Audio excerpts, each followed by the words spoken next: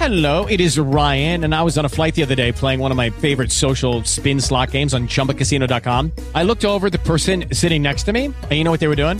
They were also playing Chumba Casino. Coincidence? I think not. Everybody's loving having fun with it. Chumba Casino is home to hundreds of casino-style games that you can play for free anytime, anywhere, even at 30,000 feet. So sign up now at ChumbaCasino.com to claim your free welcome bonus. That's ChumbaCasino.com and live the Chumba life. No purchase necessary. VGW. Void where prohibited by law. See terms and conditions. 18+. People have told stories of the strange and supernatural for centuries. Tales of the restless dead return to haunt the living. Whispers of damned souls doing the devil's bidding on earth. Rumors of inhuman things that still hunt the old forests, untouched by the glare of modern life. There may be more to these stories than you could ever imagine. Join us tonight as we delve into the deeper truth inside these mysteries. Hello and welcome to the Don't Break the Oath podcast. Hello everybody, how the devil are you all? Ahoy. Ahoy. So, yeah, back on the rum. On the rum. You are, I'm not. So, today is a listener story episode. What a cracker have we got for you today? Yep, we've got alien abductions, ghost stories coming up for you, so stay tuned for that. Right, first thing is just to say, as ever, please, if you can, leave a review on iTunes. No, we've said it enough times, but that goes a long, long way to helping us out. The reviews, they help us so much. Yep. They really do. So, we got a couple of recorded stories to share with you, but the first one is a story that was sent in by email from Randy. And Randy came to us by the way of Hillbilly Horror Stories. Jerry put out a plea and Randy answered, Jerry. So thank you very much, Jerry, for that. Okay, so there's two stories here, and they are essentially ghost stories. Yeah. Okay, so if I'll just read them verbatim, and then we'll discuss it at the end. Okay, so the first one goes like this. My great-grandfather passed away when I was only 6 months old. My mum and grandma always told me how happy he was to have a great-grandson and how much he loved having me around. He is buried less than half a mile away from my great-grandmother's house. When I was 18, me and my younger brother lived with my great-grandmother for about a year. The house was old and made lots of noises. The attic was always kind of creepy, but the basement never gave me any weird feelings. So that's where I set up my bed and stuff. One night while I was asleep, I awoke. I was lying on my side, and at the foot of my bed, the door was open to the kitchen area. I felt like someone was watching me, so I slowly turned to look. In the doorway, clear as day, was my great-grandfather. He looked to be about 25 years old. He was leaning against the doorframe and looking at me with what I believed to be the look of approval or fondness. I looked back at him for what seemed like forever, but was probably only 5 seconds. And then I got spooked and turned on my stomach, covered my head with my blanket, and waited a few minutes, and looked again, and he was gone. Well, there you go. It's usually the same case, isn't it, where they come back, and they're always between, 20... Yeah, the prime of life. The prime of life, where the best, well, say life begins at 40, I don't think it does. I think, Well, like I say, old people say that, well, okay. But I mean, it's always between 20 and 30 years old where they're at the best times of their life, I suppose. Well, I did ask Randy that, and he said that that would have been the time that he met his grandfather met his grandmother, so it was like a happy time in his life. And again, why spirits can come back at what age they want to. Again, this is just your body you've got now is it's just this. It dies. The real you doesn't. You go on and you go into another body. Again, who wants to go in a spirit world as a 95-year-old codger? Well, indeed, you're not mobile. 2025, you're fit as anything. So I saw my dad full on in the bedroom, and my dad died. Was just about 46, 47. My dad died, but when I saw him, he was between 20 and 25. Young, he was like a hippie. Them 70s, with their hair down and that, and the full of flares. life. Yeah, again, I think it's because that's the best time he enjoyed in that lifetime. That age, that fitness. Right. Well, story 2 is a little bit more, a bit of a sadder story, really, but I'll give you again that verbatim, and then we can talk about that in the end, okay? My mother was killed by a hit-and-run drunk driver when she was out walking the dog very late at night. I was only 26 years old. The driver was actually somebody my brother and I had gone to school with.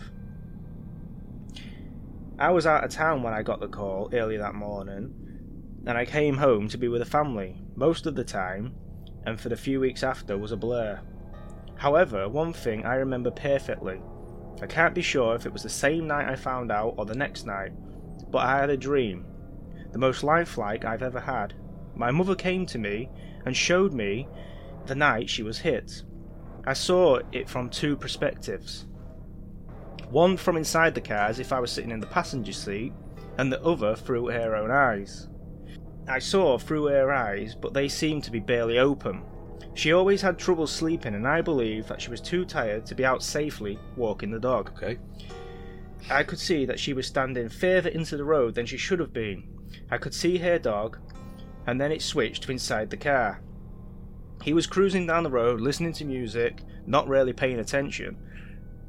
I couldn't see down the road to see her, but out of the window I could tell it was the same road in my hometown where it actually happened. Then I see him take his eyes off the road to look at the radio or something in the cup holder. He was swerving and looking away, way longer than he should have been. The view then switched again, back to my mum's view. She was looking down, not really walking. Her dog was barking as if to warn her to get off the road. Yeah, so obviously the dog knew. Yep. She turned around to look where the dog was barking, but all she could see was headlights. Then, in my dream, everything just stopped, and all I could see was white.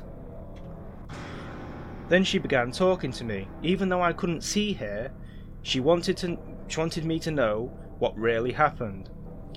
How they were both at fault. She didn't want me to spend my life angry and hating him for what he did. He had made a mistake. He was into drinking and drugs. She told me that when he got out of jail, he would turn his life around and be a way better father to his kids. She said she was making a sacrifice, and if that was to be what come out of it, then she was happy. She really was that kind of person. After that, I woke up. Immediately, I felt half the anger I had before the dream.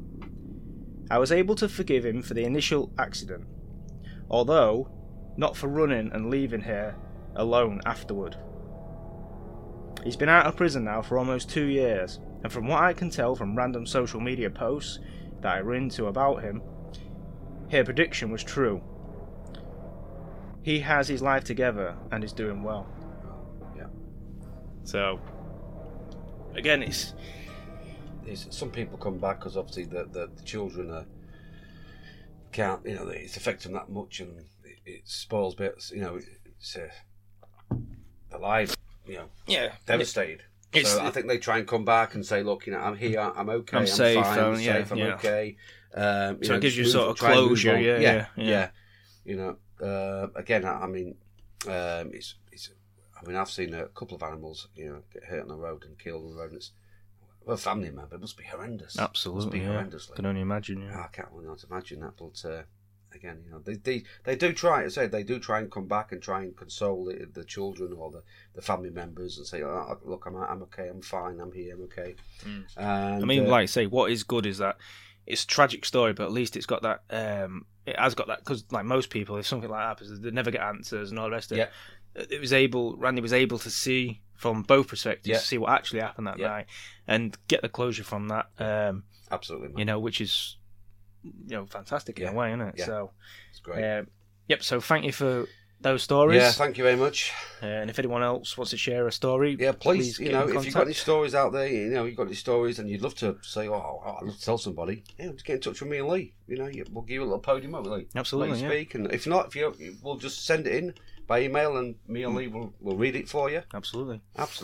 But okay, so next we've got George, and this is an interview with George. Yeah, he's brilliant. Okay. You like George. AKA Victor. Yeah, George/Victor. Yeah. So Long story short, he had some problems when he signed back into Facebook. He had to make a new account.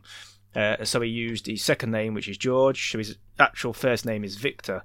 So it's an alien abduction story. Okay.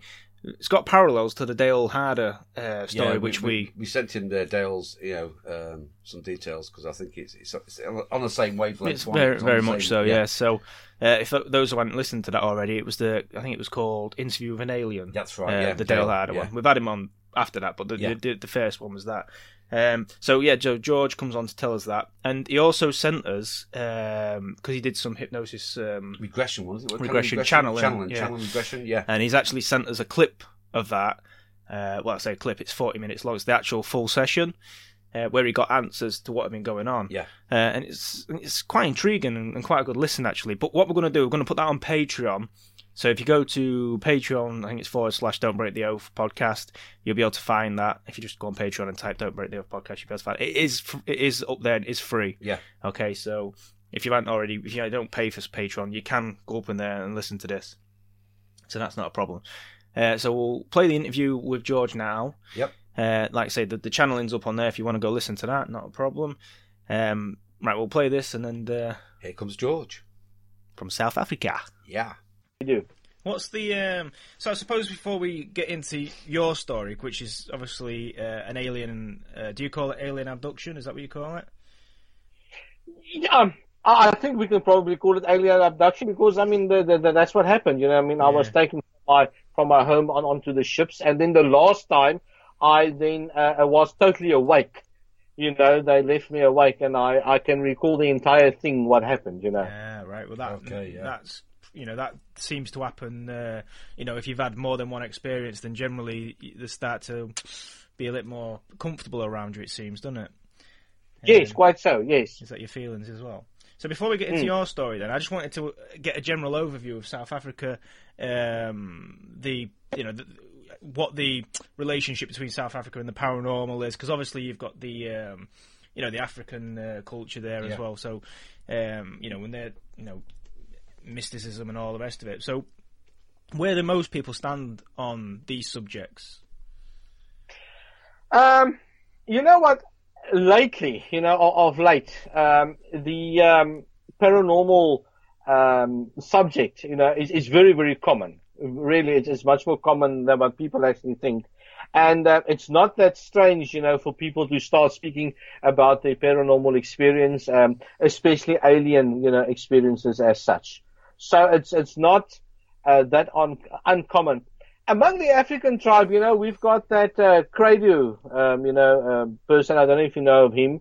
He's got a big, thing on the internet and YouTube about the alien life, with the black people as such, with the African people. Yeah, say African people.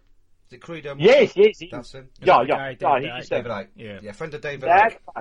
Yes. Now I've quite extensively listened to his stuff, and what happened when I listened to his stuff, I recalled of my own experience, a lot of things that happened as well. Okay, so almost like it unlocked a few memories. Yes, I unlocked a few memories. Also, what happened was a few years ago, when I really started remembering things, I got a guy from America, Rob Garthia, and he's a channeler, and then he did me a channeling session. Now, that was very interesting. I've actually got an audio of it if you want it. I've actually prepared it this afternoon. I'll send it to you. And what happened was, I then asked him the question, was I abducted and stuff, apart from the fact, that I started getting conscious, about this whole thing.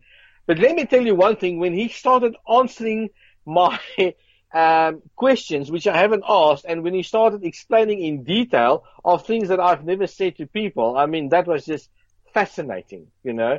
And that was just a very final confirmation of the experience that I had, was true. I've got no doubt in my mind, that it didn't happen.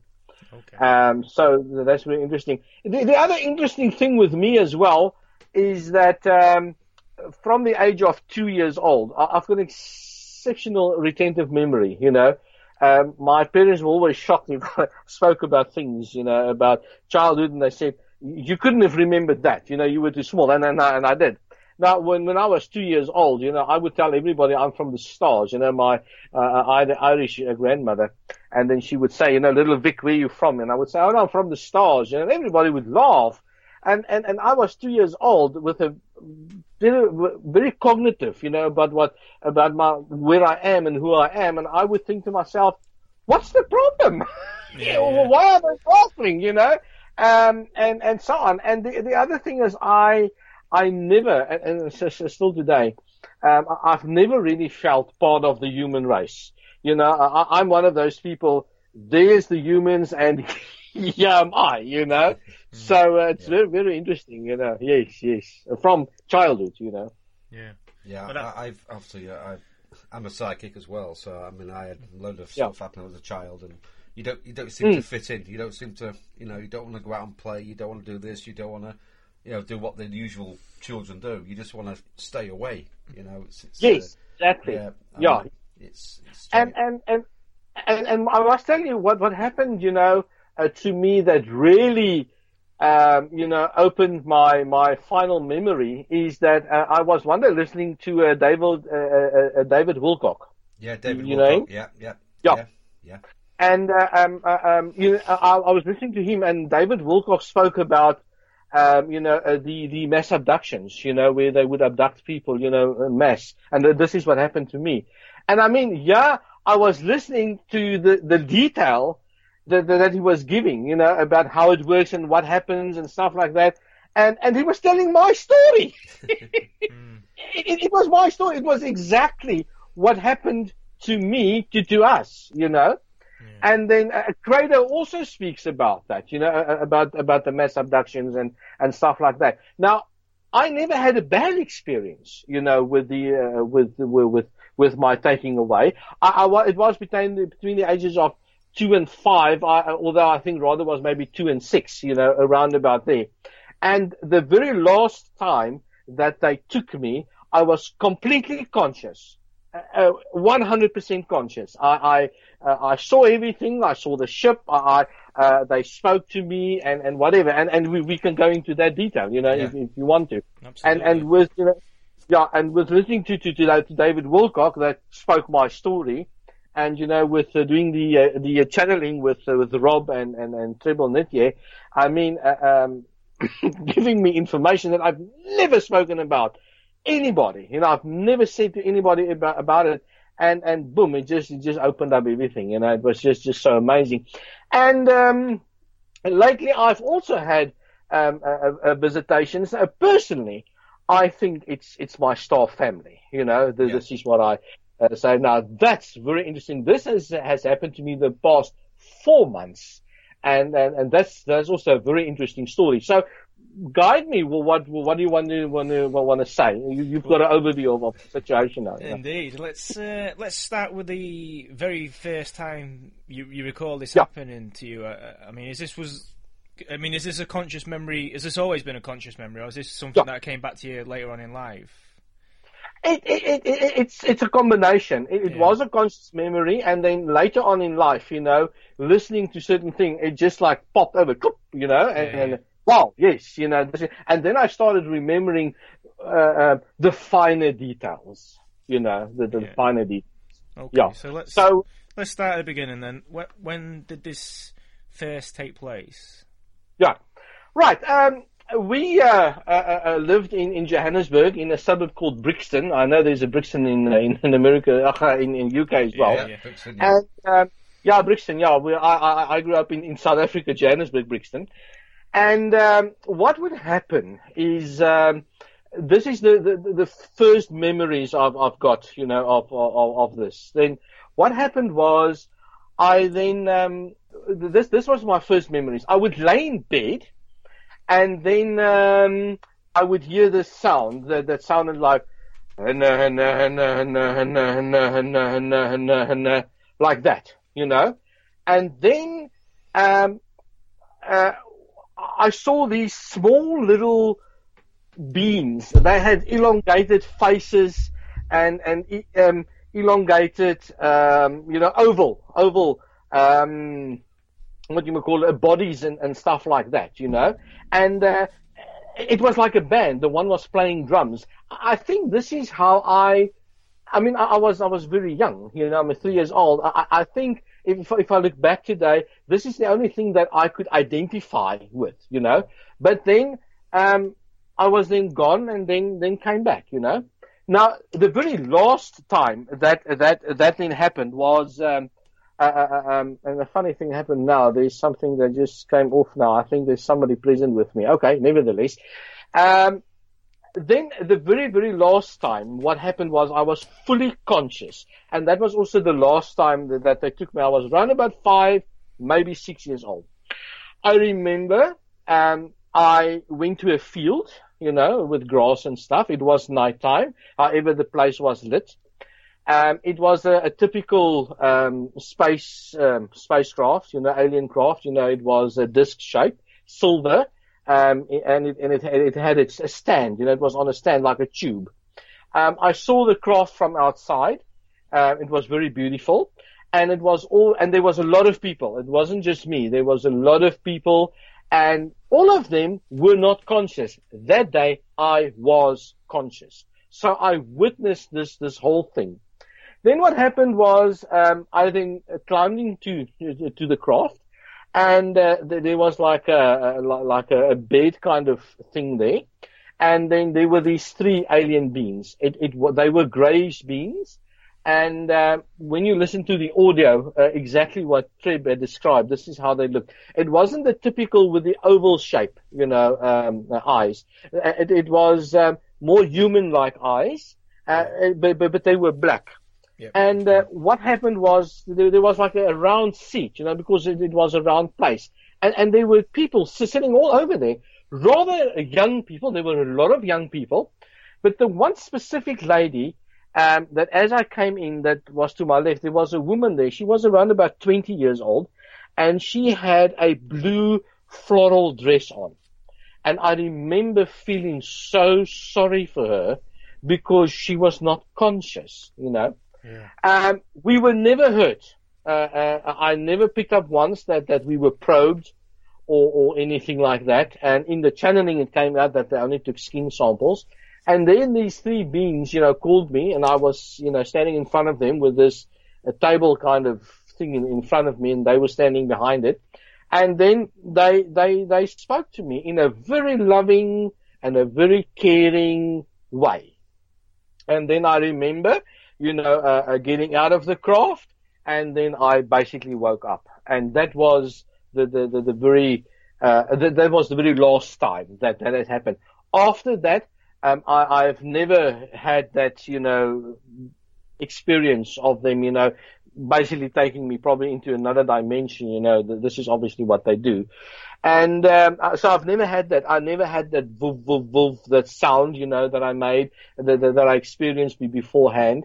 Yet I was visited by them, in my teen years. I did call upon them, and I've had a connection with them in my dream state and so on, but never a physical, a connection again. Okay. So yeah, that was the first time. So, did they speak to you physically, or did they speak to you mentally? I mean, it was all. Did they speak to you on the first occasion? Did they speak to you at all? Well, you must remember, I then realized, that I was always basically in a subconscious, unconscious state. Yeah. But that time I was fully conscious, but as in fully conscious. And also, strangely enough, I had a very mature, way of thinking, I didn't feel like a 6-year-old child. I rather felt an adult, and basically equal to them. And I can't really remember the message that they gave me, but they did send me away with a lot of love and caring and stuff like that, but it was all a mental communication, yeah. In total, how many times have you been aboard a craft?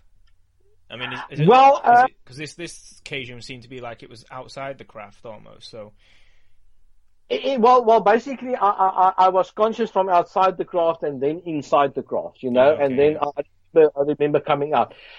This incidences happened quite a lot, you know.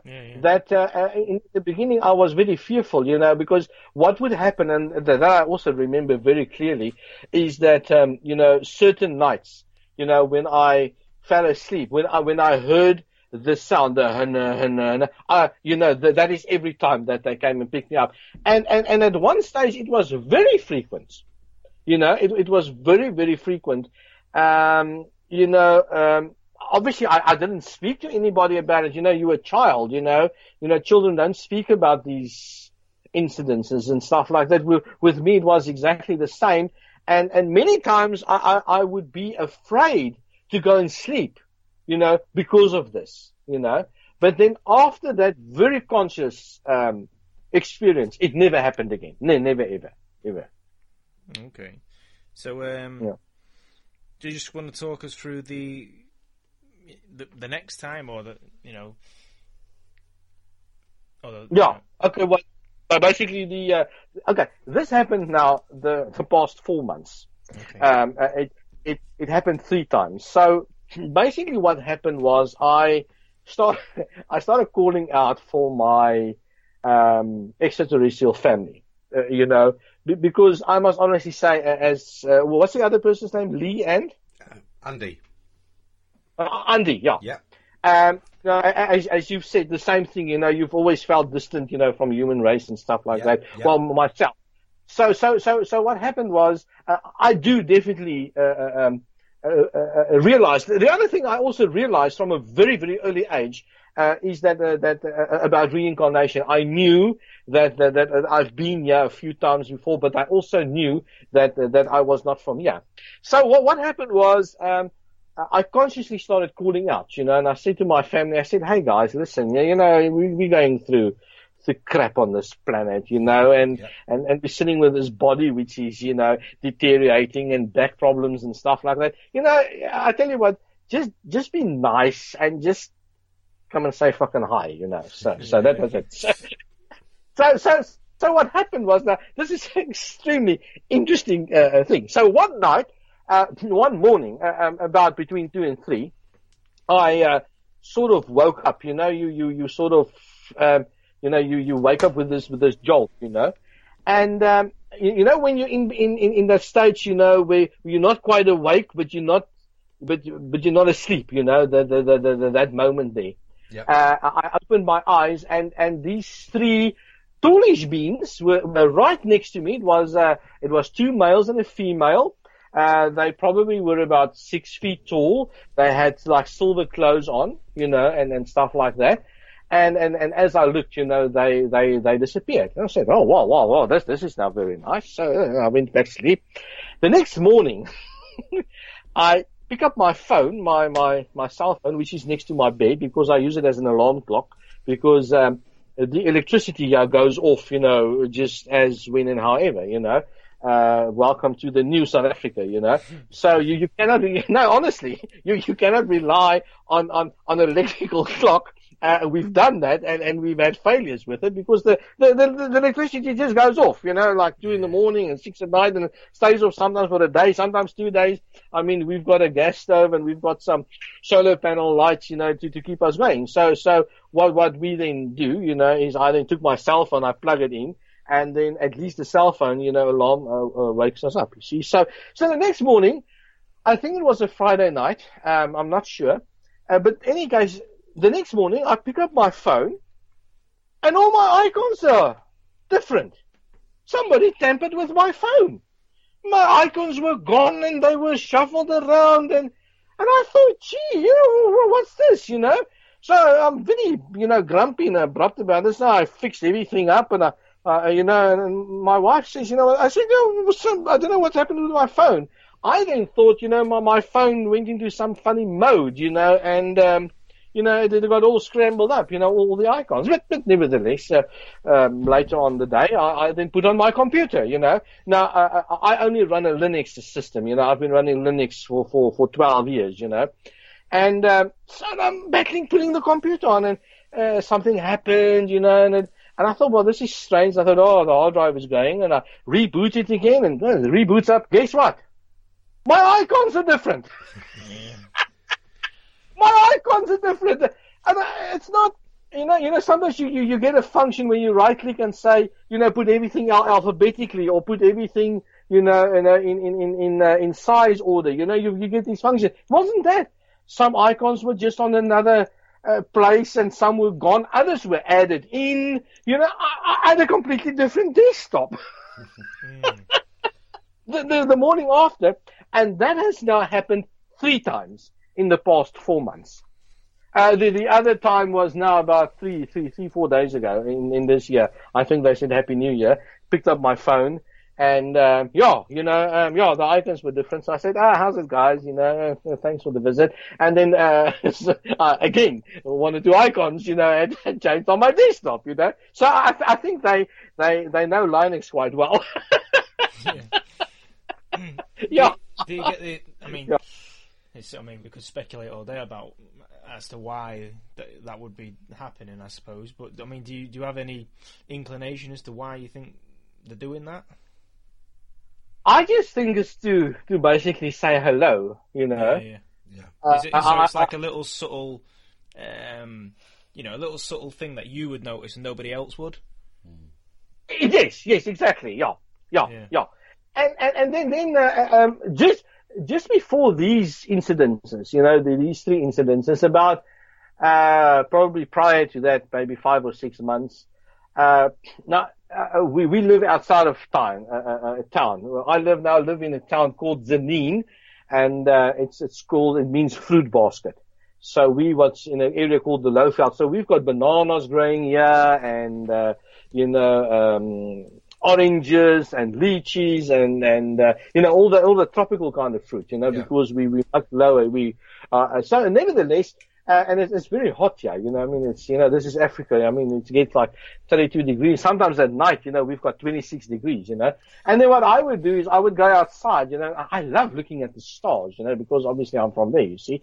So, I'm standing out there and I would look at the sky and I would say, how's it, guys?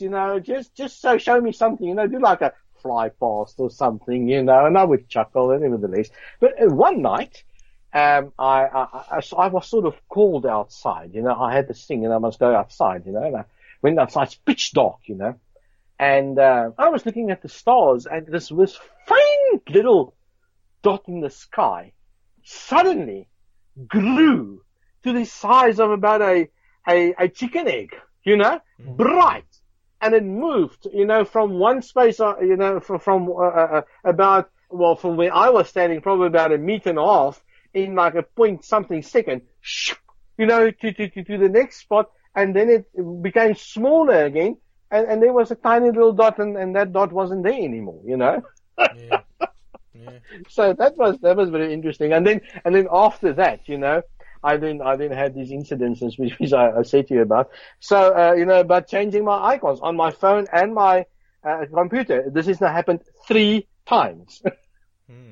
So, is anybody else in your family affected by this? Because, occasionally this does go through generations.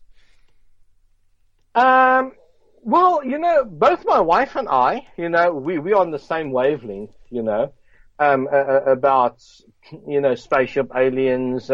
She's a reader. I'm a reader. We're very highly intuitive and stuff like that. I don't know if they've been affected about it, although I do share my stories with them, as such. Maybe my wife has had her own, things that's happened to her which she hasn't said, but no, not specifically at this day and age. I wouldn't say that they're affected, but I am most certainly, very conscious of the contact. These these visitors, you said appeared to you, the 2 males and a female. So you said it was 6 feet tall. Did he have the facial? You said they had a silver suit on, but could you see the facial? Yes, I could. It was human-like, but very, it wasn't like the grey aliens, it was very human-like. Yeah. They had no beards, or the two men had no beards. Maybe a little bit sharper in images. Very typical to what people have drawn, maybe the Arcturians or something like that. Yeah. Pleiadians, Victorians. Yeah. They were definitely, human-like. Yeah. And I think what happens is that they're probably in a higher frequency. They probably have to lower their frequency, to basically appear. But they definitely appeared as physical beings, in front of me. Yeah. Mm. So, as far as agenda goes, where are you at with that? Why do you think this is happening? Personally, I think it's to basically give me courage to say, hey, listen, just do what you're doing. You're not alone. We understand your situation. You're only here for a while. You're here for the awakening. And, talk about these things, I do not care, who listens to my story. I tell my story. People sometimes think I'm nuts, obviously, but I don't care. I don't care. I don't care to tell people, hey, you listen, I've been aboard, the UFOs, the spaceships, and this what happened here. I don't care who listens to it. And I think, this is basically a message I also have to share. But I think, these last visitations, I honestly feel it's my space family. I honestly feel it's my space family. Yeah. Yeah, I'm with you all the way on that because I believe in this stuff anyway. Yeah. I think I go along with Dolores Cannon and other people as well. They call them the waves. You've got the 60s, the 70s, the 80s. Certain waves come in a certain generation. Every 10 years, a certain wave comes in. Space family, they're here for a certain reason. To do a certain job. You're only here for not too long. Yeah, but I'm a 60s generation. I was born 65. Yeah, so am I. I was born in 66, so I'm a 60s wave. Yeah, a 60s wave. Yes, quite so. And I think our 60s wave. Well, my wife as well. I think we've awoken now, and personally, I think that we are here to assist the new generation, because I must honestly say, since my awakening, I've had a very big, had a very, very big spiritual awakening, where we started listening to for us, conversations with God. We listened to Cryon a lot. I really like him. I listened to David Icke and, these kind of people, David Wilcock and these things just started making sense. And since we've been doing that, I must honestly say, not that I was very judgmental and stuff like that, but we've got no prejudice anymore. However, I must honestly say, from a personal point of view, I've really reached a great frustration in my life. I am just so sure, knowing who I am and stuff like that. And I'm basically sick and tired of that. And I think this is why I'm getting these visitations to say, hey, listen, I do feel their presence, and I'm not talking about my higher self presence, that I also feel all the angel presence, which is different. This is a definite, a family extraterrestrial presence, which I sometimes feel. Yeah. Okay, I'm just interested whether obviously, as this has gone on, you've got more familiar, and they've got more familiar with you, and so you've become basically conscious recall. But was there any stage where you felt fear? That I felt what? Fear. Afraid. Yeah. Afraid. Oh, afraid. As a child, yes. Yeah, for sure. Yes. As a child, at one stage, I was very afraid, and maybe, if I recall, it's amazing how one's brain works, what I think also why they kept me conscious the last time was to say, hey, listen, buddy, we didn't hurt you, we got to help you, we got to help your race, and we've got a great interest in you, and because after that, I wasn't afraid anymore. Yeah. Yeah. Okay. Yeah. The other thing... But But as a child, most definitely I was afraid. Very, very afraid. Yes, I was. So, two more questions from me. I've got basically, obviously, with the conscious recall that you've had just recently. I mean, did you get to see the inside of the craft? I mean, did they keep you in one particular room, or did they let you wander about, or? No. What they did is they just kept me in the room where everybody was sitting. So what was happening, it was round and there was a seat, made out of metal. And then, I had this lady right next to me, as I came in on my left. As I say, she was in her 20s, and I clearly remember her blue floral dress. And then the rest were all just children. But there were children inside, and the others were waiting outside. And I was conscious about the whole lot. There was quite a lot. That they would bring in as many as what they could fit in, and then, enhance them, whatever they did. And then they would take them out and bring the next lot in, and then they would send us home again, with whatever dimensional stuff they did. But yes, I was inside the craft. I remember getting into the craft, seeing them, but I was only in one room, with these three grey beings. But they had human features and human eyes, but they were black and just a little bit bigger, They weren't scary, but very loving and so on. And I do remember getting out again, and then waking up, and that was most definitely the last time. And after that, I also had no more fear. Okay, so do you get, the Greys, the, Nordics, Palladians, whatever you want to call them, do you get the feeling that they're working together in this, or? Are you talking about the second people that came to visit me? Yeah, like the second people, the Palladian type people. You think? No. They're your family, no. So you get the impression that I just think they're family. Yeah, I just think they are family. I do not think that they worked with those initially grey hybrid people. Okay, that's interesting. Because usually the Greys are just kind of like robots, aren't they? They're just kind of. Yeah, these weren't robot-like, and no, I didn't pick that up. They had a lot of feeling, a lot of loving. I think that they were really a hybrid race. It wasn't these greys that they commonly talk about with the oval eyes.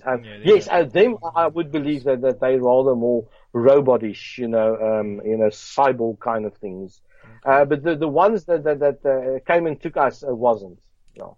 Okay, I'm just interested in the denomination of, or the makeup of the group of people that was there. Obviously you mentioned that you was adult, the female was adult, and then the rest are children. But what was the, the makeup of the, races and gender? Was it an equal amount of each, or? I would say it was basically about an equal amount of each. Rather small children, most of them were like my age, 6 to 8, around about there. And then there were a few adults, like that one woman in, which I picked up was also a South African woman, South African woman. She was like in her 20s, 19, 20, but there wasn't much of them. It was rather, from very early age to maybe 8 years, around about there. The races, but I'm not sure, South Africa those years, was much different to now, and we never really mixed with any other races, So to me, they were basically white. I cannot recall seeing a non-European, child there. I cannot. I do in my mind's eye. I still see the whole group of children, and a few adults. Yeah. You think these other children that were aboard that craft, do you think you've possibly met them in later life? Do you think that they live around you, or do you think they was from all over the world? I'm not. You know what? I must honestly say I'm not sure. I do think that they could have been from all over the world. However, that one woman, I did. When I saw her, I picked up she was also a South African girl. Yeah. But the rest. More than likely, now that you mention it, I rather think it was rather international. It was rather all from the world. I don't think that they were all just South African kids. No. So that's a very interesting question. But yeah, my answer is I would rather say that they were rather from all over the world. Okay, cool. Yeah. So why do you think you was in the ship for? Why was you all gathered inside the ship? You know, But basically, what happened was they basically enhanced us. You know, as I said, I've been psychic since I can physically remember. You know, I mean, I can tell you things as a child that happened to me, and things that were shown to me. You know, like the death of my father, like accidents which was going to happen and stuff like that. Even premonitions. Yes, okay. Yes. I just knew things in advance, and I must honestly say, you know, I come out of the generation, you know, we were did national service. You know, I don't know if you know South African history, and you know, all white men did military training, and for many years we had a war in Angola. You know, it's all and you know, you can just go and search it. The South African Defence Force war in Angola. I was part of that as well.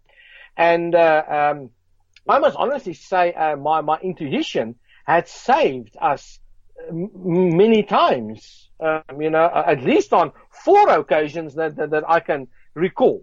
You know, which was quite amazing stories. That you know, I was asleep at one stage, and then I was woken by this being, and said to me, "Hey, listen, you know, this and this is going to happen. You know, get ready now." And it happened just like that. You know, so and as I say, I mean, I've been psychic since I can remember, and my feeling is that these beings most certainly enhanced, you know, this psychic ability. You know. Yeah. I get the that crops up a lot, doesn't it? Where these people like yourself get that, don't they? They get that empathy and all that sort of comes through. So I mean, yes.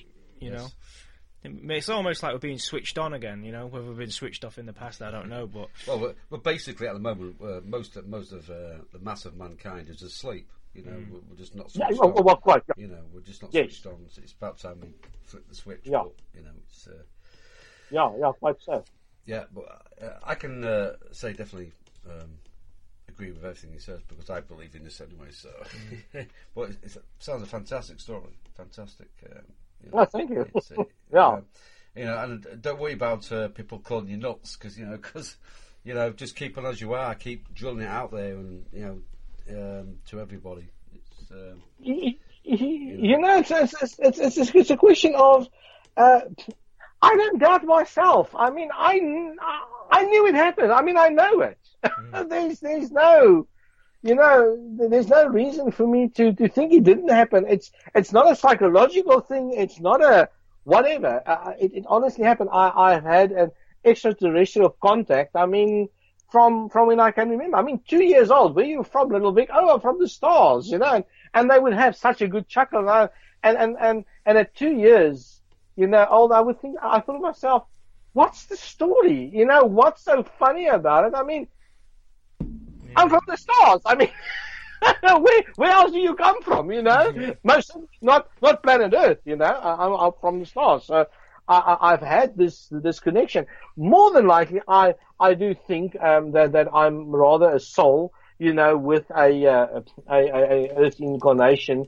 You know, but not an earthling as such. I've had some incarnations, which I do recall. Make no mistake, you know.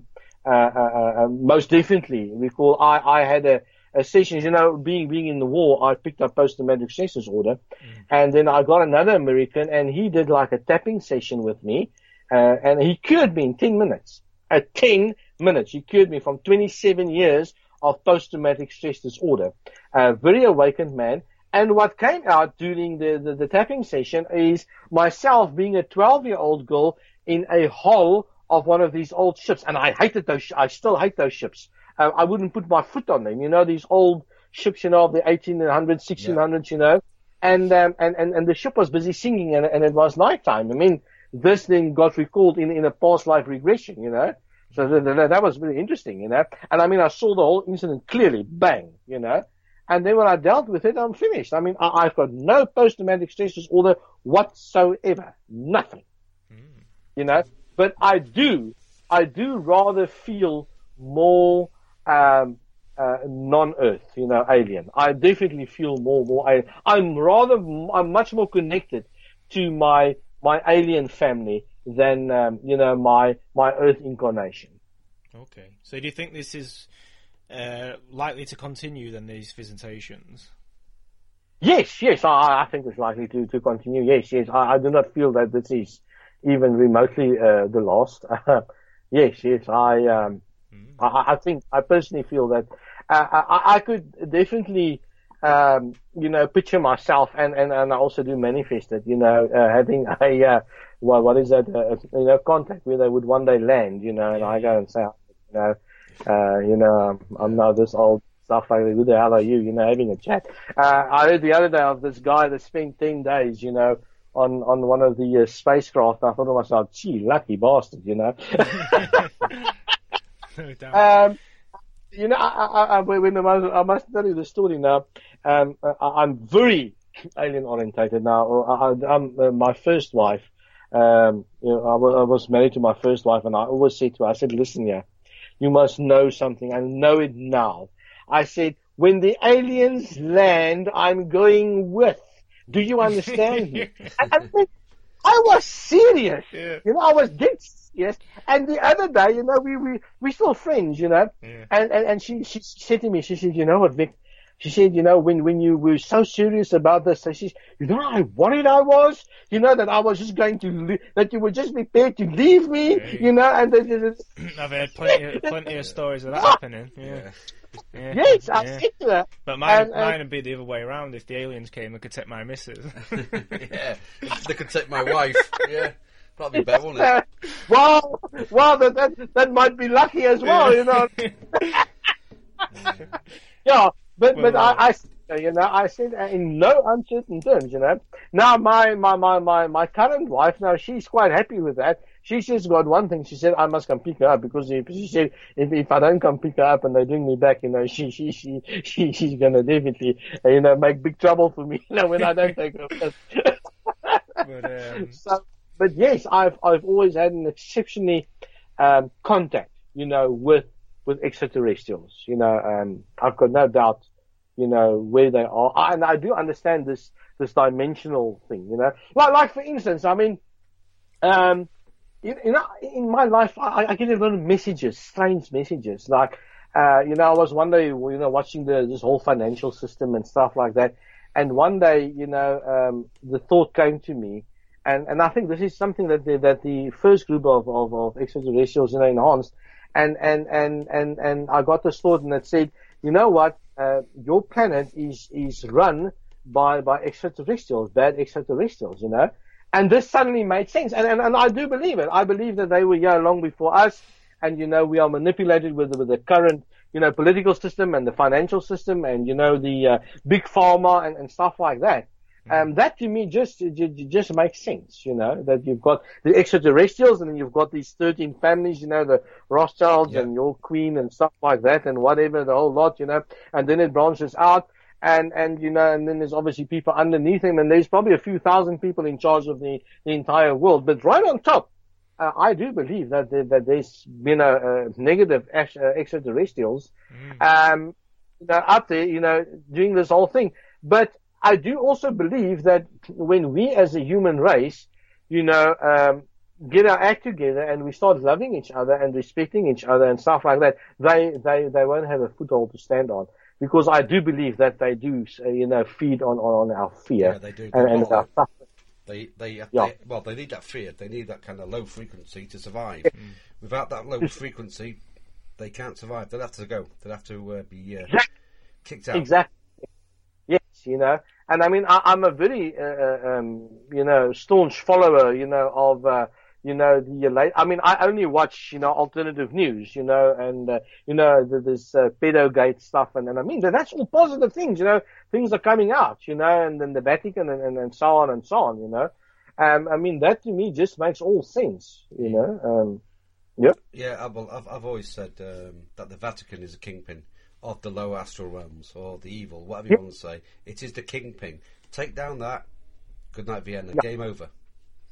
Game over. Yes. Yeah. Game over. Yeah. I think that, and and the financial system. I mean, that is just hampering literally everybody. You know, I mean, from the filthy, stinking rich, because, you know, they've got too much money, and I mean, they suffer from overdose and drugs like that because they've got access to that and crappy aircraft, and they kill themselves in that, and fast cars. And then you get the people on the lower end, you know, the middle people and the lower end, and I mean, they're literally dying of hunger. I mean, you know, because of the whole money system, you know. Yeah. So I believe when I've deal always with said, that, you know, you've been run by psychopaths. You know, the lunatics run the asylum. You know. No, yes, no, for sure we are. And you know what? This is the whole contrast, you know, with this whole extraterrestrial thing, is that, and I mean, Dolores Cannon, you know, I mean, I've listened to a lot of it. Huge fan. Great. And I mean, she says basically, very little of your alien abductions and alien contact is negative. They're actually rather more positive. I think people, you know, maybe, I think laying on a bed and having a needle stuck through your eye, you know, into your brain, I mean, that's most definitely traumatic, you know. But basically, I have found, in my personal experience, that the extraterrestrials are rather more benevolent, you know. They're rather more good guys. Yeah.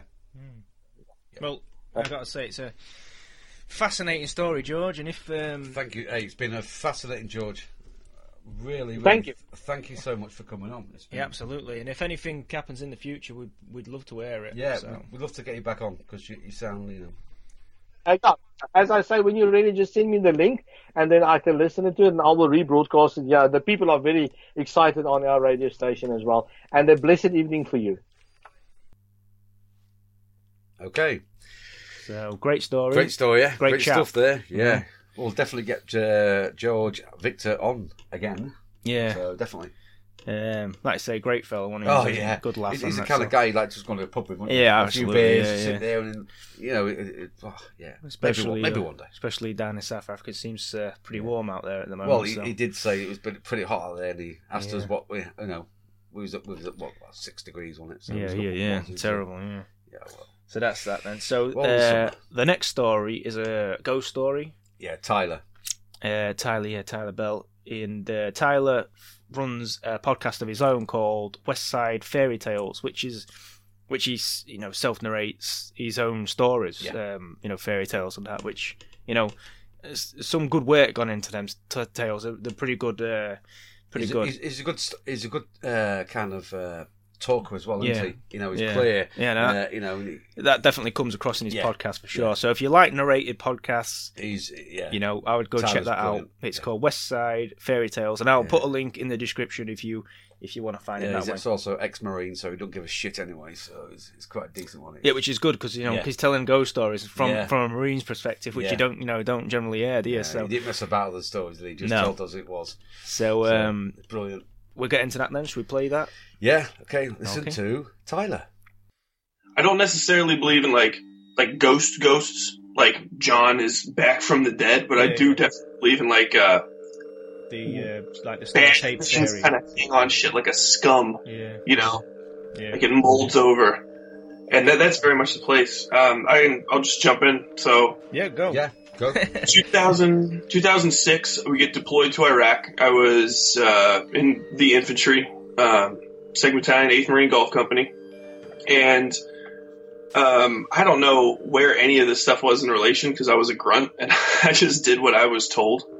Like, I was, wake up, go places, go to sleep when they tell you to. Yeah. So eventually they're like, okay, we're going to be going to a place. We're taking you guys off of this post that you're on out in Alsac-Louis, where a town no one's ever heard of. And that's where we lived. And they're like, okay, we're going to take you out of here and you're going to go do a special detail here for a couple weeks. I'm like, okay, whatever. And then, like, right before we go, they're like, okay, you're going to Abu Gharaib Prison. We're like, what, from the fucking news? Are you serious? And they're like, yeah. So we go there, and what it was when the army was there is that it's a fairly large open area. Like, it's almost nothing in the square mile, except for, I think there's either 4 or 6 cell blocks and then a few outbuildings. We didn't go into all of them because the Iraqi army lived in one of them, and then the officers lived in another one with like some of the army people that were still left, but there weren't many. And then we lived out in the old guard quarters, which were 4 tiny buildings with like broken toilets in the middle of like just this flat sandy area. And where the army was, when they actually had tons of people there, you could still see like the marks on the ground, but that was mostly empty now. And then aside from that, it was just silence. I don't know if you've ever been like in the desert and heard like desert level silence, but it's very similar to like right after a bad snow day, where it's kind of almost like you have mufflers on over your ears. Yeah. And so it was kind of always that. So we're always talking and trying to do stuff because like it's eerie when you're not. And then there's also the pervasive kind of constant like, hey, somebody might climb up on the wall and just, decide to start shooting in here at any given time. So, kind of constant paranoia that comes with being in a war zone. But, yeah, so we got there, we got kind of settled, and then after that we didn't have anything to do except for once a day we would go out on patrols and patrol the wall in a truck and go to see all of the posts that the Iraqis were on, and we'd go up and talk to them, ham, pigeon, Arabic, and they would be like, okay, yes, sir, this is fine. All right, thanks, man. And so when we didn't do that, we had a lot of free time, and they try to keep us occupied. I mean, this place is big enough inside that we actually set up a shooting range inside the campus. Yeah. And we would go around, and it's not like weird things started happening, but like we all got like really after each other's throats, and we're trying to do stuff. But I think the first weird thing is definitely when they found Saddam Hussein's torture chambers, which were in there. And they were in, like, it was like D block or E block. And it was a gross looking 2-story building. And everything here is shades of brown. So it's like light brown sand, slightly darker brown buildings. And then this place was like a dingy, dark brown, and no one went to it. And birds wouldn't land on the fucking thing. And they didn't let me go in because I was on post, so like they just snuck off. So it's basically what they called it Scooby-Doo ops, and it was just other higher-ranking guys from my team that had been in like a year or two longer than me. They would just leave in the middle of the day and go sneak around and look at the shit. And they're like, yeah, that place is fucking no good. And we're like, okay, yeah, fine. And we were joking about that shit, like, yeah, this place is probably fucking haunted. And then, like, stuff only got, like, a little weirder and weirder after that. So, we went to one of the cell blocks, right? And they're, okay, we're going to do a room clearing exercise on this entire giant building, because you'll never have an opportunity like this. So we take all of our magazines out of our guns, and we're completely, not unarmed, but our guns don't have any bullets in them, and our magazines are, like, secured so that no one loads one. And we're going to pretend, basically, that this place is full of enemies, run around, and clear it out. Okay. So, there's a bunch of us in here, and somebody starts throwing smoke as grenades, which is part of the plan. But the building is small and kind of claustrophobic, and the smoke fills everything up to the point where you can barely see, and it's actually almost giving you, like, a little bit of trouble breathing just because the particulates are so thick. And me and my buddy, Kuchenmeister, who I'm going to call Cooch for the rest of this because his name's too long, that's what we called him when we were in. And we're on one part, and it's like, okay, everybody, we're clearing up, and you can barely see anybody. So it's shadows, like 6 or 7 feet away from you, and then you kind of just fade back into the fog. And there's someone down the hall from us, and we're like, hey man, you're past the exercise point. Come on, let's go. We're clearing in because they're giving us the circle up sign, which is like, hey, everybody, get in here. And the guy wouldn't respond. And we're like, dude, stop being a fucking dick. And we were saying it was, I think, Nelson that was with us. And we're like, dude, come on, let's go. And he just didn't. And we couldn't see him. And it was, like, really dark. And then we moved back. And like, hey, do you guys, like, is Nelson here? And Nelson was like, already there. He's like, yeah, dumbasses. Like, I've been here. Like, what took you guys so long? We're fucking waiting for you. What are you talking about? And he's like, dude, I've been here the whole time. And our squad was completely up. We were the last two in. We're like, dude, there's somebody still in there. And they're like, no, there's not. And then we went in and tried to find whoever was still in there, because we figured maybe it was like one of the Iraqis like got lost or something, but none of them were off post. Everybody was good, but there was somebody still in that damn building, like moving around. And I guess to speak more to the atmosphere of this place, all these buildings are huge and empty and no glass or anything, so wind is constantly blowing through them, except for, of course, this one. And it's making like these, sounds in the walls. And randomly, these giant, probably 250-pound steel doors that they had, the old bar, like, prison doors, would slam shut at random intervals during the day. And you could hear them even when you're outside of the building. Even if you're like a quarter mile away on the other side of the base, you just hear, ka-chow, chow, like one of them slamming shut. And this is constant the entire time we're here. Even when we're on this op, running around inside this thing, you hear, boosh, boosh, boosh, and then like nothing for like 15 minutes, and boosh. And so, wind ain't gonna do that, is it? No. No. It can't, there's nothing for it to catch. Yeah. And so, that was definitely one of the weirdest ones. And there was another one. We were walking through one of the cell blocks, probably northeast of the one of where we lived, and it's a very large open building. And then when you get into where the officers and stuff hung out, and like the I guess maybe it's like a mess area or where they prayed. Those are kind of big, but then once you get into the cell blocks, they're like, I think 2 or 3 stories and fairly small cells. I mean, they're the size of, I don't know if you've ever been into like an apartment that has like a nice walk-in closet, and you're like, that's surprisingly big for a closet. That's as big as the biggest cell is.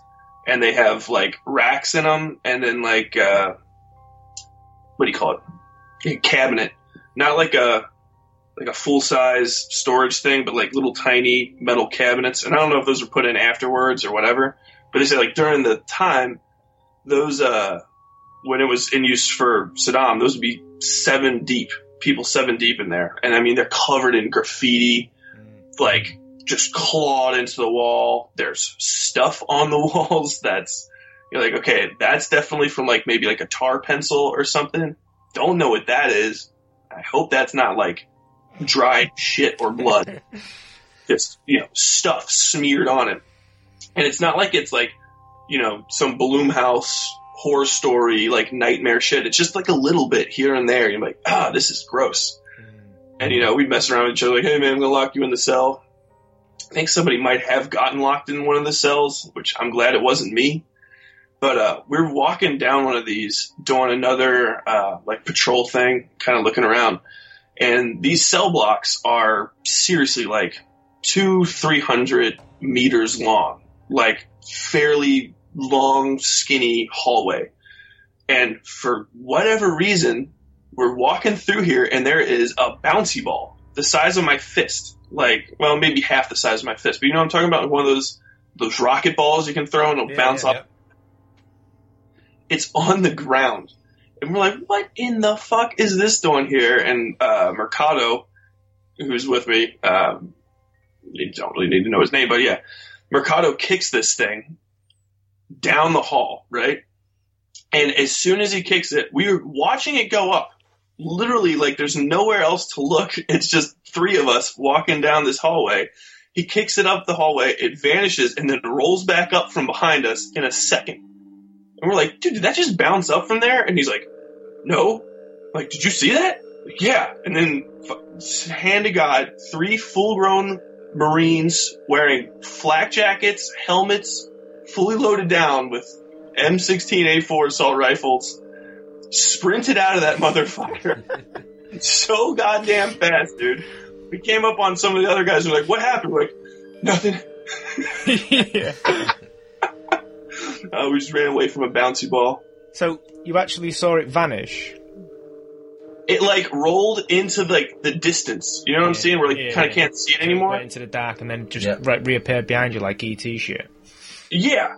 And, like, it didn't bounce off anything. It would have had to come right down past us. What in the fuck just happened?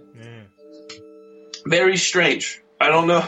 Like, did you ever see that ball again? No, we didn't go back to that area again.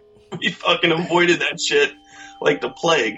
And still, the whole time, all of this is happening. Just a constant, just the sound of the wind just howling through these places. And doors. Even while that's happening, like, it never stopped. It's almost, like, hard to tell a story about it because you don't get the full effect of just... How creepy it is. Yeah. And yeah, when we finally got out of there, it was like everybody was very, very, very happy about it. And what was the lighting situation in this building? Natural light only. Okay, yeah. So when we went out at night, basically, if you had to do anything, even if you had to use the head, we had a Surefire. I don't know if you know what that is, but it's a light that attaches to your rifle, which is fairly bright, but you can take it off. And we'd walk around with those, and walking around in those prisons with those things is, like, not ideal. Like, there's a reason you have those big spreads on normal flashlights so you can see, and these are, like, almost like horror movie style.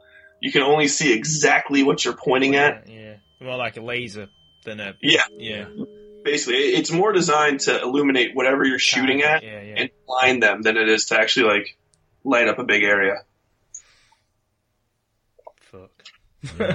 Where was the most, in your experience then, Tyler, where's the most oppressive, in, you know, the atmosphere, what you felt, what was the most oppressive area in that place? Oh, by far it was the D block area, or I can't remember exactly what we called it, but it was where the executions stuff and the torture chambers were. And, you know, no one was allowed to go over there. It was actually like we were prohibited from going over there. We also like weren't allowed to like use cameras or anything. You're kind of generally not supposed to do that when you're in Iraq. But like we actually had one of our staff sergeants came by and confiscated every single camera that he found, and like, you know, the chips and stuff and deleted stuff. So I took some pictures while I was there, and I got in trouble for it when he found my camera. But yeah, no, that place we're not allowed to go there, and like you could see it, like it just had its own like vibe. And like there's birds everywhere in Iraq. You might not expect it, but there's these tiny little finch things, and like there's ravens sometimes, like rooks or whatever, and none of them would go near this place. They wouldn't land anywhere near it. Everywhere else on the base, they were fine, but they wouldn't go near that motherfucker. What was the reason given as to why you couldn't go over there? I think because of what it was. The Iraqis obviously were on the base still too. And like I said, this place has a history and, you know, cultural relationship with the populace. So, you know, so it's almost like turning a blind eye kind of thing. Yeah, and the Marines is always like redundancy as far as, you know, keeping people safe. So it's like, all right, the Army already fucked up here. The last thing we need to do is have some jackass Lance Corporal go in and try to pull off a hunk of, I don't know, Uday Hussein's pneumatic guillotine thing. Right, I'm just going to open this beer. Yeah. It's got a widget in it. It's got a widget in it. Not fine. Oh, bollocks. I don't know if you have them in the States, do you?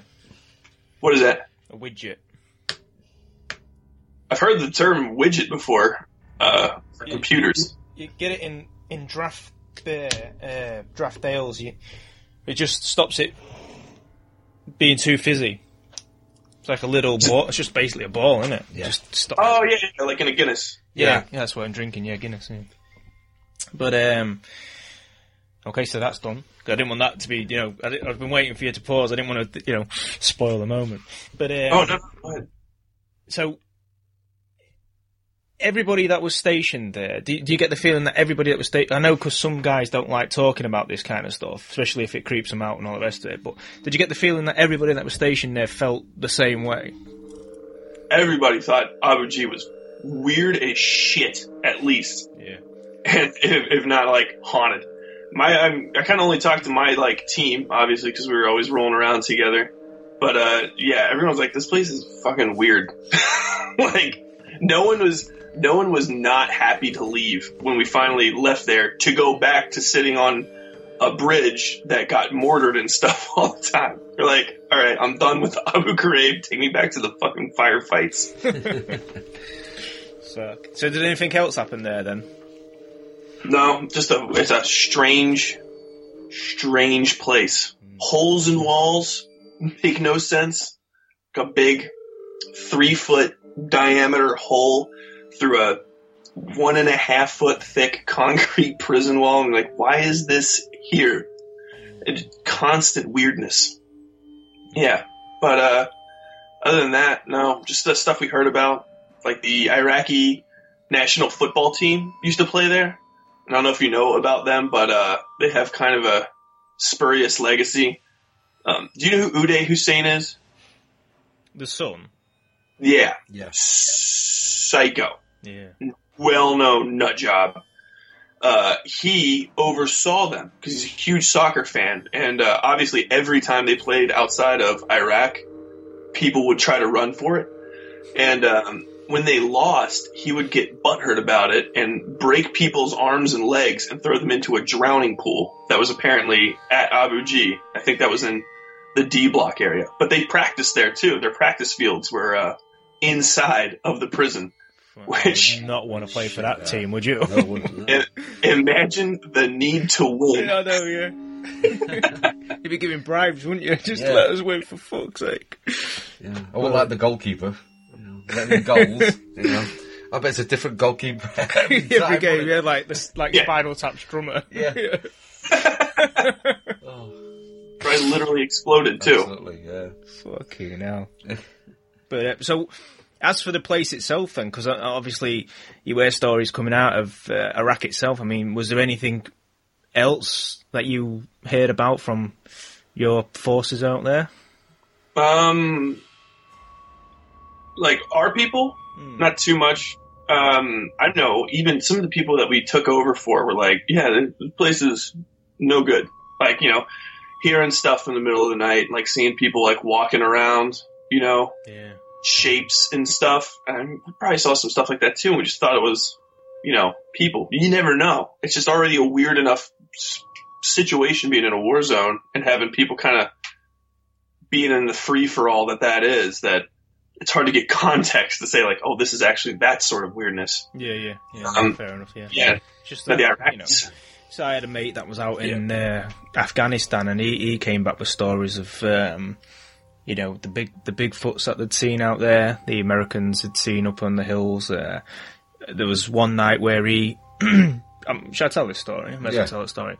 There was one night where they were travelling somewhere in Afghanistan, and they held up on the night just in this, basically a desert, and it was flanked by some mountain range, and there'd been rumours that there'd been snipers on these particular mountains. Okay, so they circled the wagons as you do, and they and there was, you know, he was a truck driver at the time, and they were sleeping in the back.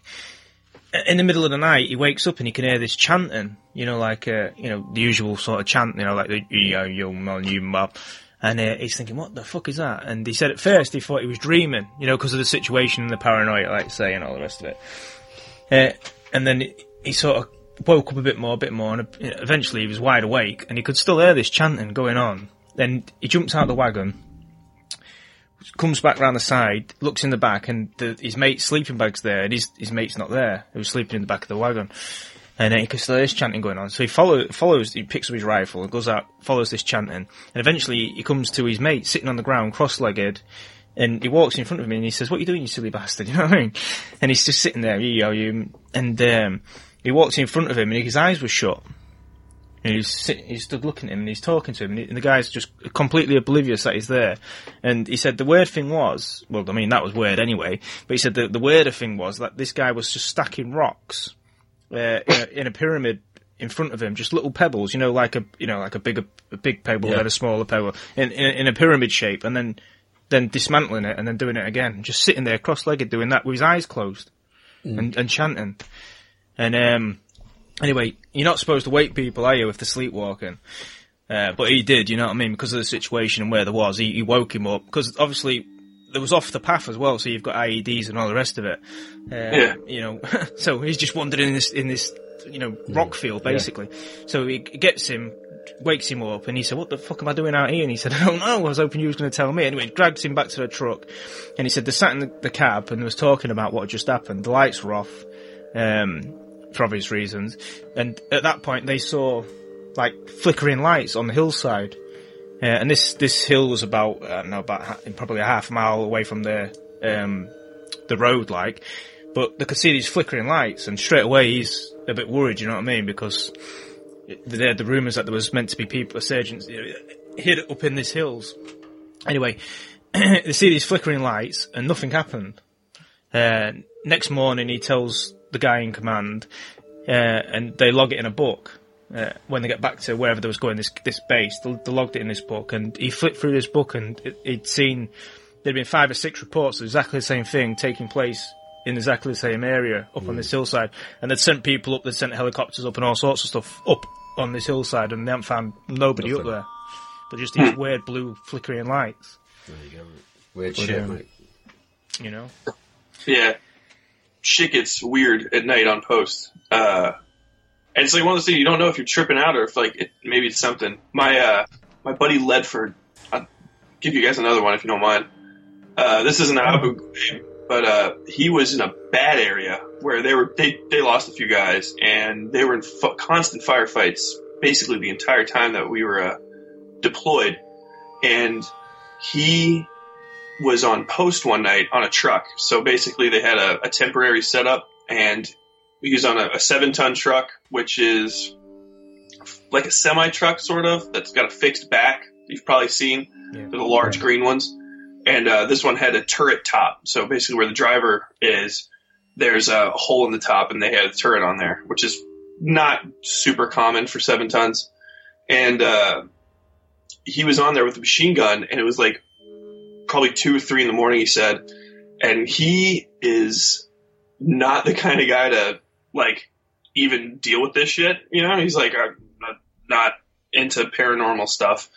And he's like, dude, I was sitting there, and 15, 20 yards from me, I see a black ball on the ground, and it starts getting bigger, and all the shadows start coming up to it. And he said it built up like a wax candle melting in reverse, and it was a very large thing. And it got bigger and bigger until it was almost the size of the truck, and then it started shifting toward him in the night. He's like, I couldn't see through it. He's like, I was awake. I was pinching myself and slapping myself, and this thing is just moving straight toward me. He's like, I thought I was asleep or I was losing my mind. And then eventually I just flipped on all the lights, because he had a big light on the gun, and the thing poofed away around where the light was and went away. And he's like, dude, I thought I was going to die, and I have no idea why. He's like, it couldn't have been real. It couldn't have been real. But he's like, I was fucking terrified. Yeah.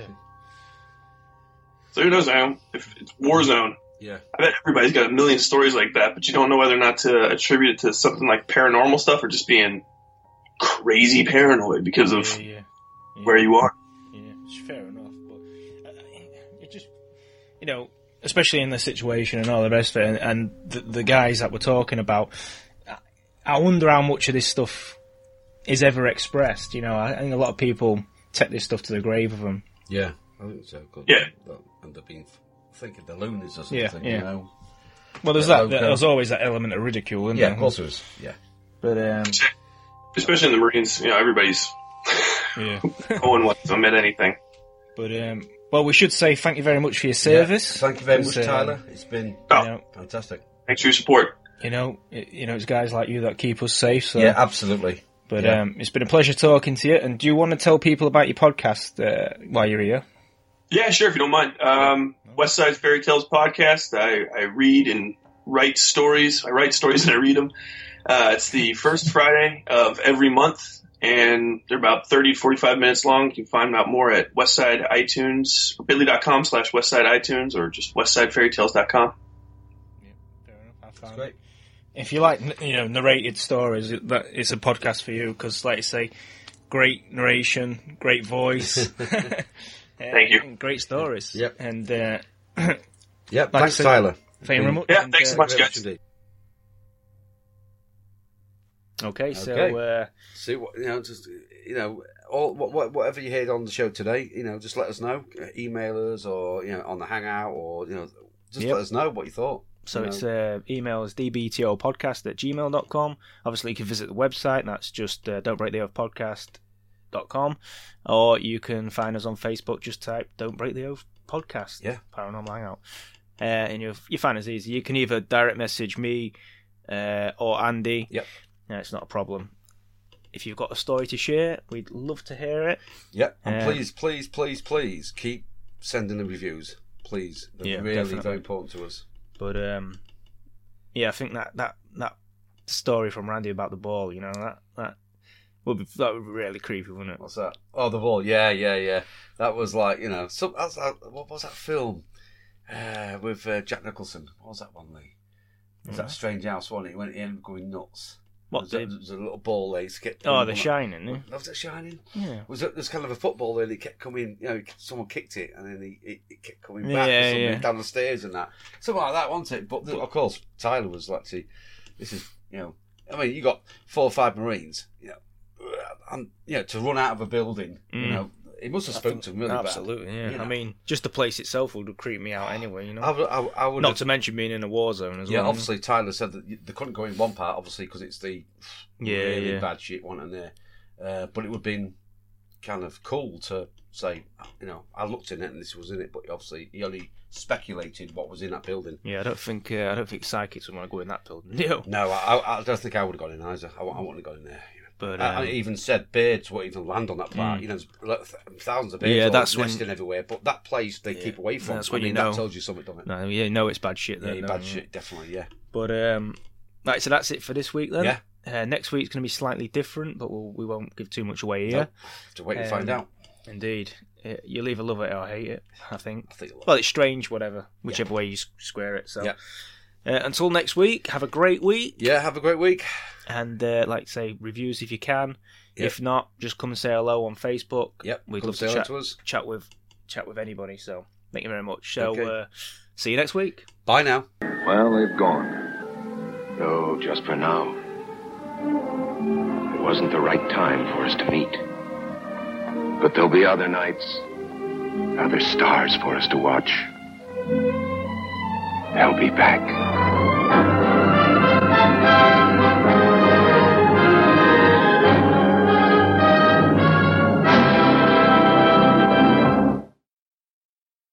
With the Lucky Land Slots, you can get lucky just about anywhere. This is your captain speaking. We've got clear runway and the weather's fine, but we're just going to circle up here a while and get lucky. No, nothing like that. It's just these cash prizes add up quick. So I suggest you sit back, keep your tray table upright, and start getting lucky. Play for free at LuckyLandSlots.com. Are you feeling lucky? No purchase necessary. Void where prohibited by law. 18+ terms and conditions apply. See website for details.